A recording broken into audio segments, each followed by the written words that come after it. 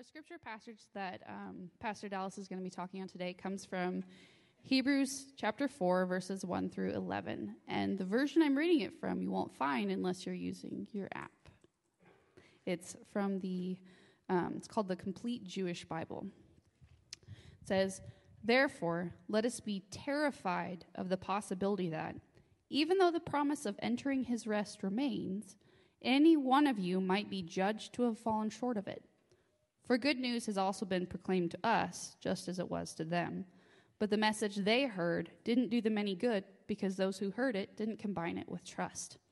For it is we who have trusted who enter the rest. It is just as he said, and in my anger I swore that they would not enter my rest. He swore this, even though his works have been in existence since the founding of the universe. For there is a place where it is said, concerning the seventh day, and God rested on the seventh day from all his works. And once more, our present text says, they will not enter my rest. Therefore, since it still remains for some to enter it, and those who received the good news earlier did not enter, he again fixes a certain day, today, saying through David, so long afterwards, in the text already given, today, if you hear God's voice, don't harden your hearts. For if Joshua had given them rest, God would not have spoken later of another day. So there remains a Shabbat keeping for God's people, the Sabbath keeping. For the one who has entered God's rest has also rested from his own works, just as God did from his. Therefore, let us do our best to enter that rest, so that no one will fall short because of the same kind of disobedience." May God bless the reading of his word. Would you pray with me? God, as those words sink in from Hebrews, may you speak to us.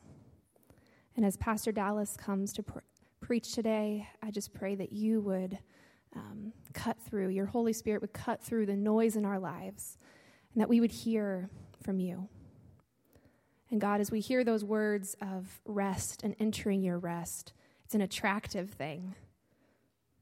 And I think you create us to long for that rest and to long for you. And I pray that you would show us today what rest means. And God, I pray that you would just use Dallas. I'm so excited for Pastor Dallas to be here today. I pray that you would speak through him and use him, and that you would draw us all closer to you today. It's your name that I pray. Amen. Maybe there's nothing more relevant to us today than the concept of rest, right? I mean, we're headed into the holiday season when no one rests. And maybe the struggle we have is because we've never learned how to rest. Maybe because we've never understood what it really means to rest. We think about rest as, going to the beach, sitting there, lathering up with sunscreen, reading one of Oprah's bestsellers. Or we sleep in on a rainy afternoon. A rainy morning, we sleep in. Or maybe it's when we sit on the couch and just be lazy with a Netflix marathon playing in the background. I mean, that's our image. But the rest that Hebrews describes is so different from that. We don't have to take a day off of work for this rest. We don't need to drive to the beach or spend any money. It's available to all the time, every day, to everyone. It's as close to us as prayer. But the rest that we have here is a response, I think. The writer of Hebrews, I don't know, the way Jessica read it, drew it out even more. This is a letter written by a pastor with a pastor's heart. It almost sounds like a sermon. It's written to a troubled group of people in a church, maybe a subsection of this church. Maybe it's a group of second-generation believers who are now facing persecution for the very first time, and they're struggling with this and need some encouragement. The writer writes, you really get the sense it's almost a sermon, point by point, as he reads Scripture expositorially. His text probably is Psalm 95, but he throws in some illustrations from some other places. And the writer gives us this sermon this morning, and the main point that I want you to catch is this: we need to learn to rest in Jesus to really thrive. Because the more we rest, the more we trust, the more we rest. And yet this rest eludes us. It escapes most of us today. It is really difficult for us. Just like the promised land stood before the children of Israel, this promise of God's rest stood before us. That stands before us isn't automatic. It's something we can't just walk into. Chapter 3, if you have your Bibles open, I hope you do, at the very last gives us a warning. A warning to the people of God. It says unbelief kept the people of Israel out of the promised land. You read it, it says, so we see that they were unable to enter because of unbelief. And if we think about this just this morning, I hope we catch the idea that unbelief is a constant distraction. It's a nagging temptation. It is dangerous to us. And we need to constantly be on guard against this temptation of unbelief. We need to do everything in our power to fight it off, this unbelief. And it comes,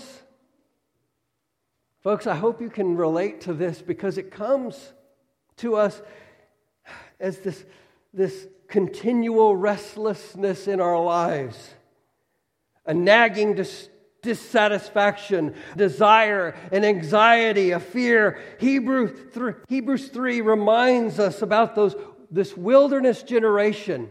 If you were to read that whole chapter 3, you see how he introduces us to the children of Israel who wander in the desert for 40 years.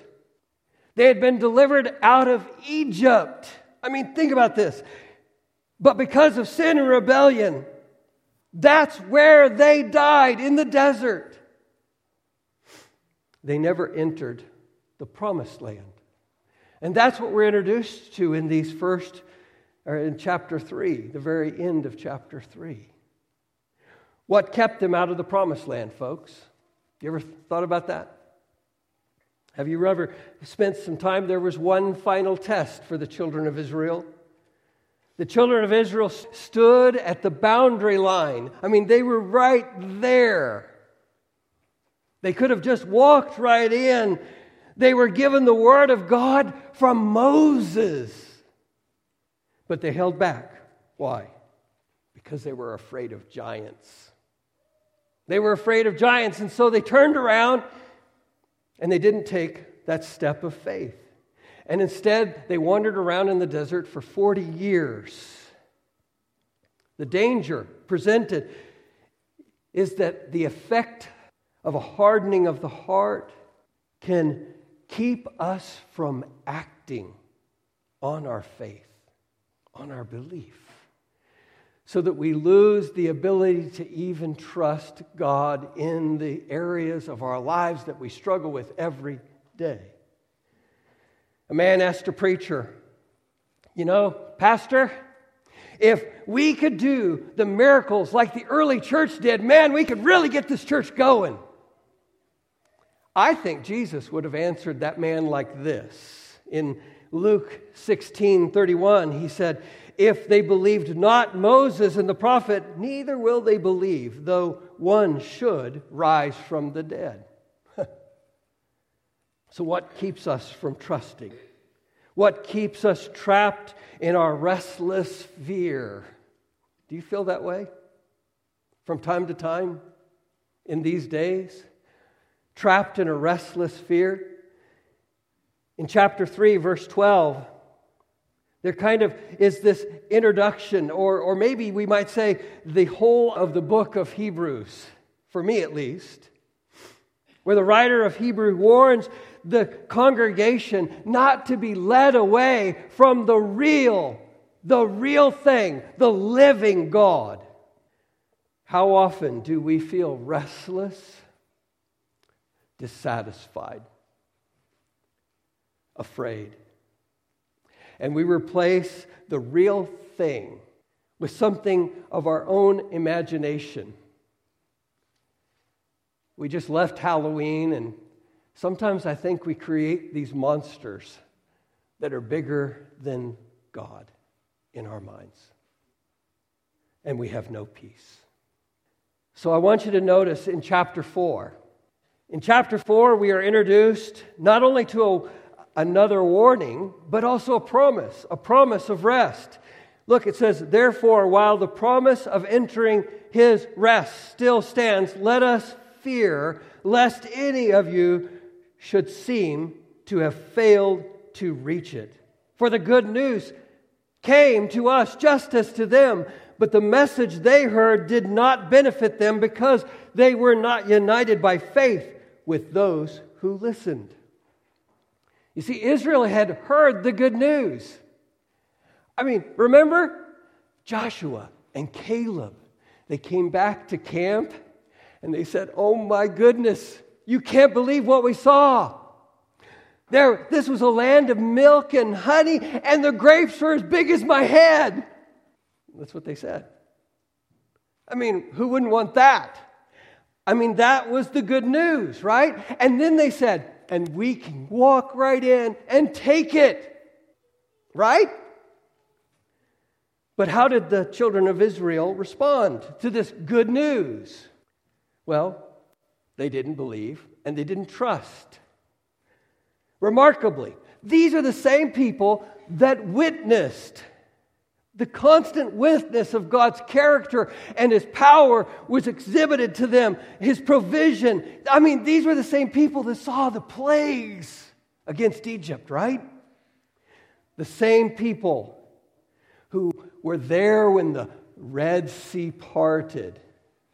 The same people that walked with a pillar of cloud during the day and a pillar of fire at night. They had been there when God provided them manna and quail in the desert. And now they're asked to take a step of faith. Woo! And of course they're going to go. Right? They've seen God's power. But no, they don't. They fail to enter His rest. Think about it. Many of them were believers. Many of these people believed. They believed in God. They believed there was a promised land. I mean, really. They believed. They'd seen it with their own eyes. They believed it was there.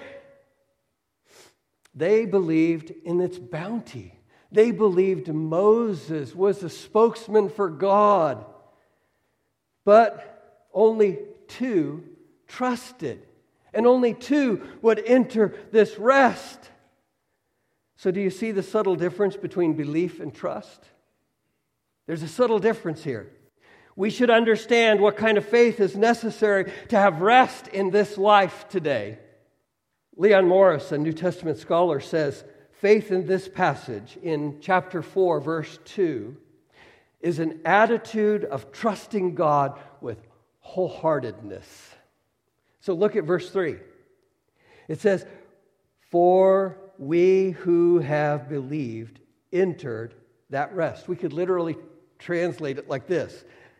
We who have wholeheartedly trusted entered rest.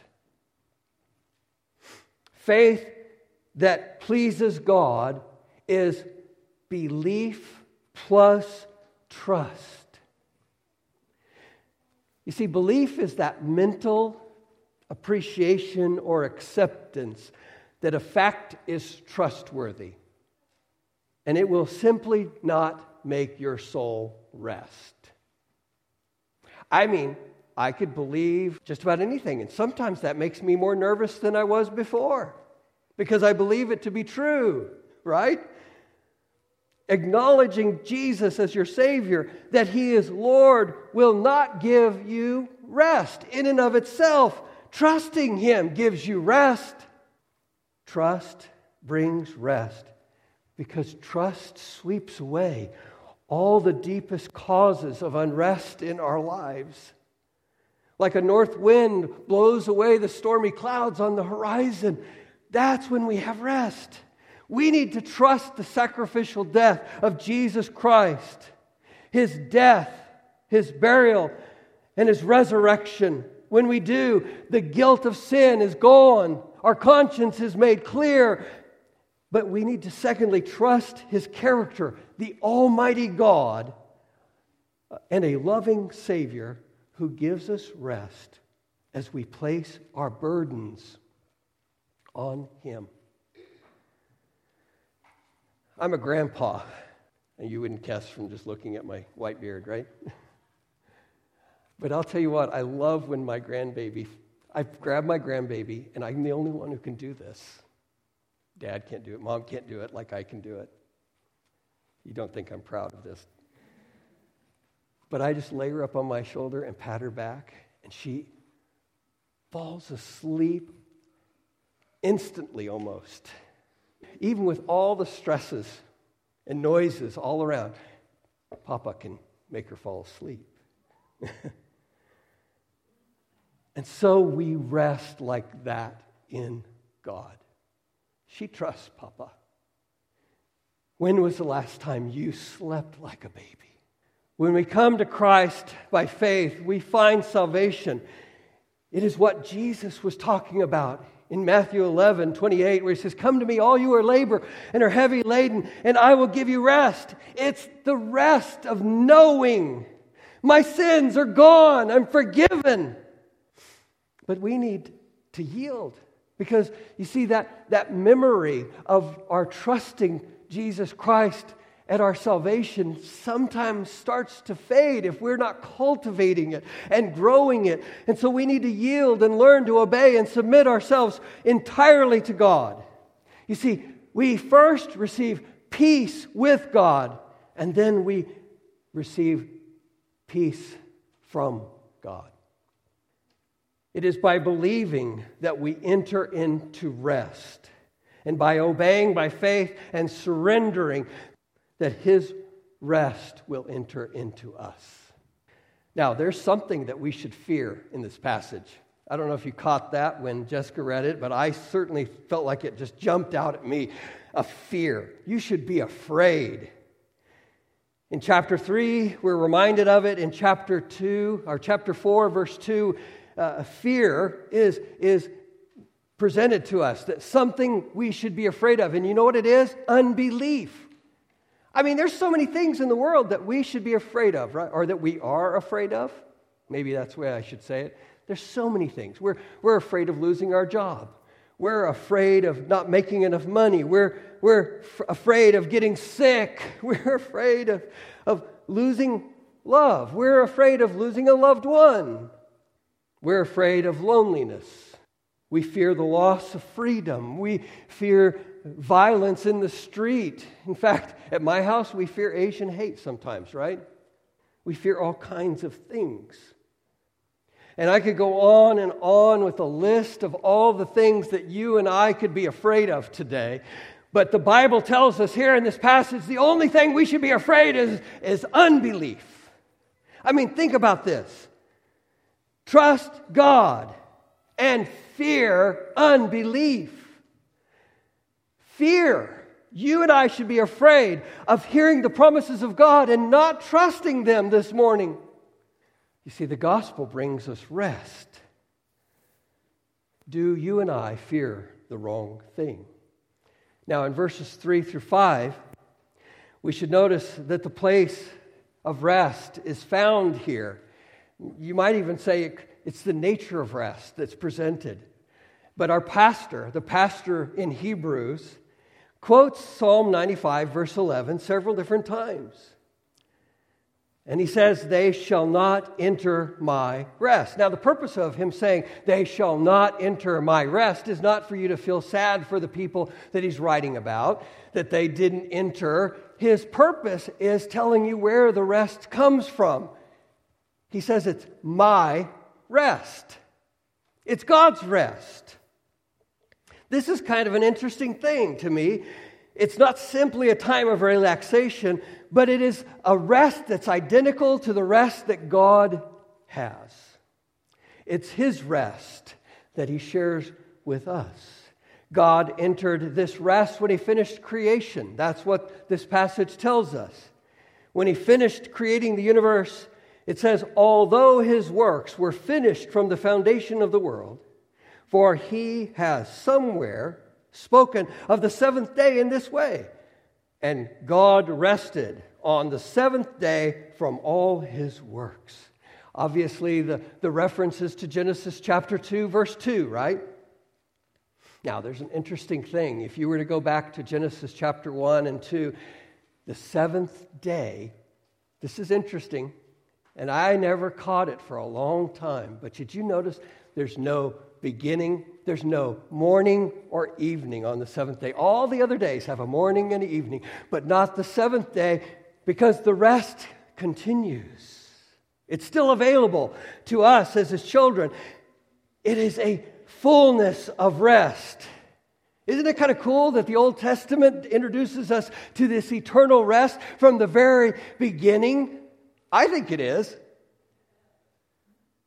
God's universal rest is perfect. Now, I know that goes without saying, right? I mean, we all know that God's rest has to be perfect. But let me tell you where I come up with that. In Job chapter 38, verse 7, it tells us that all creation, the morning stars sang together and all the sons of God shouted for joy at creation. I can only imagine that God's joy filled all of heaven as he rested and brought that into the courts of his throne room. And all of heaven rejoiced. Secondly, the rest is satisfying. Not only is it joyful, but it's a satisfying rest. I mean, we get that from Genesis chapter 2 and 1 as well. Every day, when He finished creating something, you know what He said? It is good. You guys should know that. You guys have all seen Oh God or something, right? He always goes, it's good, right? It's good. It was great. It's a satisfying good. Great. So it's not only is it joyful, but it's satisfying. But you know what? It's also a work rest. I know none of you are excited to hear that, but it's a work rest. And I want you to catch what it means. God finished His work. But He didn't stop working, but instead just completed this great work. Jesus referred to His Father's ongoing work in John chapter 5, verse 17, where He says, my Father is working until now, and I am working. God's stillness is full of activity. God rests, and in His rest He keeps working even today. We see that His rest is joyous, satisfying, and productive rest. It's a working rest. And I'll be honest, when I go on a missions vacation, when I go and take time off to go serve other people, I usually come back feeling more filled than when I left. Does that make sense? God's rest is available now. Now. Verse 3 says, for we who have believed enter the rest. Now, I don't do this very often, but I'm going to do it twice in this sermon. I want to tell you about the original language just real quickly. The word entered is a verb in the present tense, which means that as believers, we are in the process of entering this. There is a now and a then to this rest. Now in Christ, we have entered and are entering into this rest, and our experience of rest is equal to the amount we trust. Do you catch that? But there is a future rest in heaven where God's perfect rest, forever joyous, forever satisfying, forever productive, never ends. And that gives me such assurance. I've often thought in my mind as a young Christian, we're going to go to heaven and all we're going to do is sit there and praise God all day long. Thank goodness God's going to give us something to do that's going to be glorious for Him. We'll have something to do in heaven. You can look forward to it. Our pastor in Hebrews knew this storm-tossed church needed a little medicine, and so do you and I. You and I can rest when we begin to trust.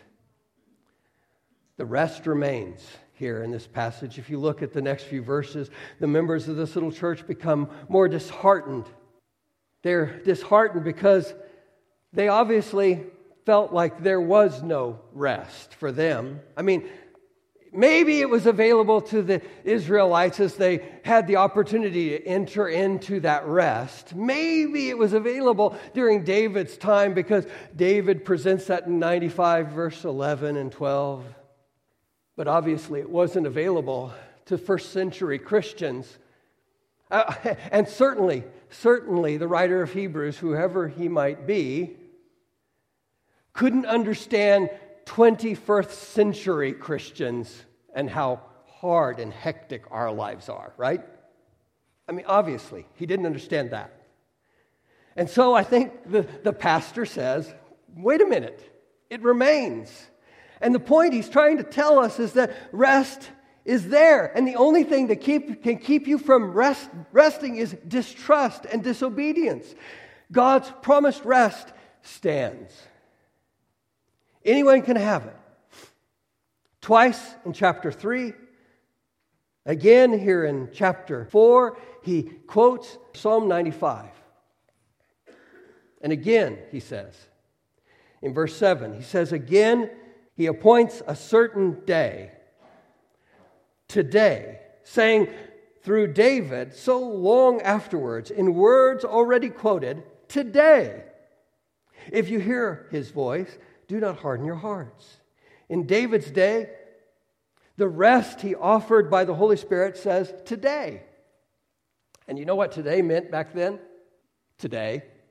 Today, back in David's time, was the today. You know what it means today in our time? Today. Today it's available to us. Today. The only way you can miss out on it is to harden your heart. To not listen to the Holy Spirit, to God by being disobedient to what God has called you to do. And there's a tone here that's urgent. Today. You need to do it. Today is the day of salvation. Today. Now, in verse 8, the author makes an argument that I think kind of gets lost on us today. Because we read it in English. The word Joshua in Greek is the same word Jesus in Greek. Did you know that? It's the same word, Joshua. So they could have translated this Jesus, but they knew the context, so they knew it was Joshua. And so this passage is pretty cool because the word Joshua and Jesus are the same. And so the Old Testament Jesus, who led his followers into Canaan, didn't give them real rest, it says. But a new Jesus is coming, or has come, he says, who can bring us to rest. He is the ultimate Joshua. God saves. He is Jesus Christ. And when God finished the universe, he rested in the Sabbath rest of his works. When Christ died, he finished. When he was up on that cross, he yelled out those words, "It is finished." And when he did, he finished. He rested in the atonement atoning work that he had done. And when you and I believe, we finish our works righteousness and we enter into God's rest as well. And yet today we still long for rest, don't we? And so he says, there remains a Sabbath rest for the people of God. And the pastor comes to the end of his sermon, and he's saying to us, he's been showing his friends and you and I how we can experience this rest. And if we've learned anything from this text, I hope we must, and we do, understand that the rest is there if we want it.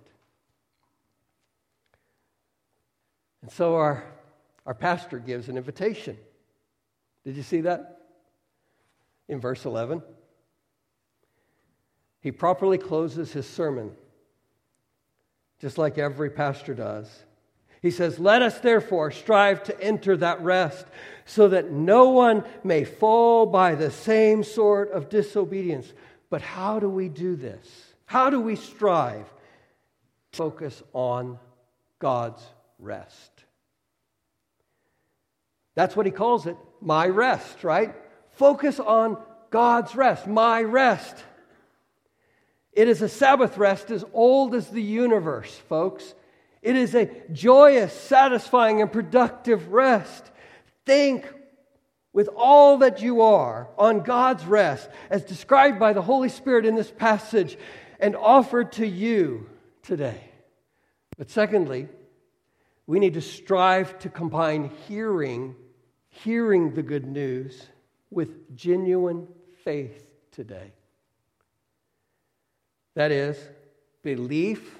I believe there's a God. I believe there's a promised land. I believe there's a heaven. So put it into action. Obey his commands. You see, during life's toughest seas, we're called, just like the early church, to believe there's a mighty God, the mighty God of the Exodus, who called his people forth, parted the sea, brought water from a rock, fed them with quail and manna, and he presents this rest to us. And yet, even more today, you and I need to trust the bread from heaven, who gave his life for us, rose from the dead, ascended to the right hand of God the Father, and he's there alive today in all of his power. I want to ask you, do you believe that? Does your God resemble the God who could do all those things? Do you really believe it with all of your heart that God actually has a good intention for you? Or is he just a giant killjoy that ruins everything for you? We must make every effort to believe in the real thing, the real God.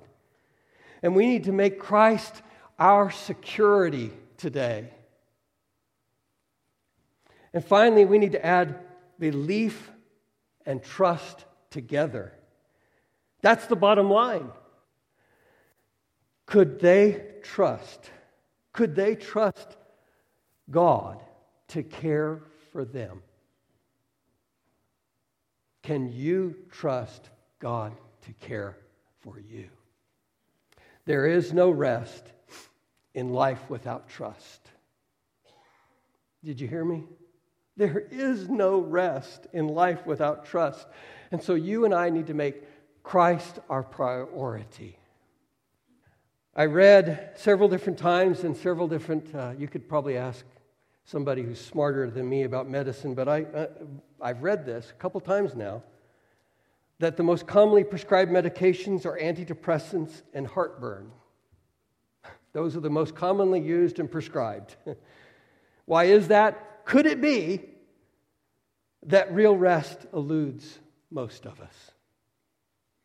And we struggle with that constant restlessness, that nagging dissatisfaction, desire, anxiety, and fear. And we miss the opportunity to trust God and take a few steps of faith, the ones that God is presenting to you right now. You know, in the bulletin, I saw a couple opportunities to take a step of faith. And I believe, just talking to Aaron, that the church, your leadership at the church, is going to give you some opportunities in the near future to take some steps of faith. And we need to make Christ our security, make Him our priority. Do you believe God can give you rest? Can we, will we trust Him? You see, we need to learn to rest in Jesus, to really thrive, because the more we trust, the more we will rest. Let us pray. Dear precious Heavenly Father, Lord, how grateful I am for a message for me. This is a message where I've struggled the most in my life. When it comes to believing the truths in Scripture and having the trust to know that you will catch me or carry me or help me, demonstrating your power in my life and making clear to everyone around me that not only are you Lord, but you are great and worthy of worship. And so today, would you speak to our hearts? And if there's one here who has never trusted Jesus Christ's death on the cross, would they make that decision today by turning from sin and placing their faith in Jesus? And if there is someone here today who knows their heart is restless, Lord, may they meet with you right now.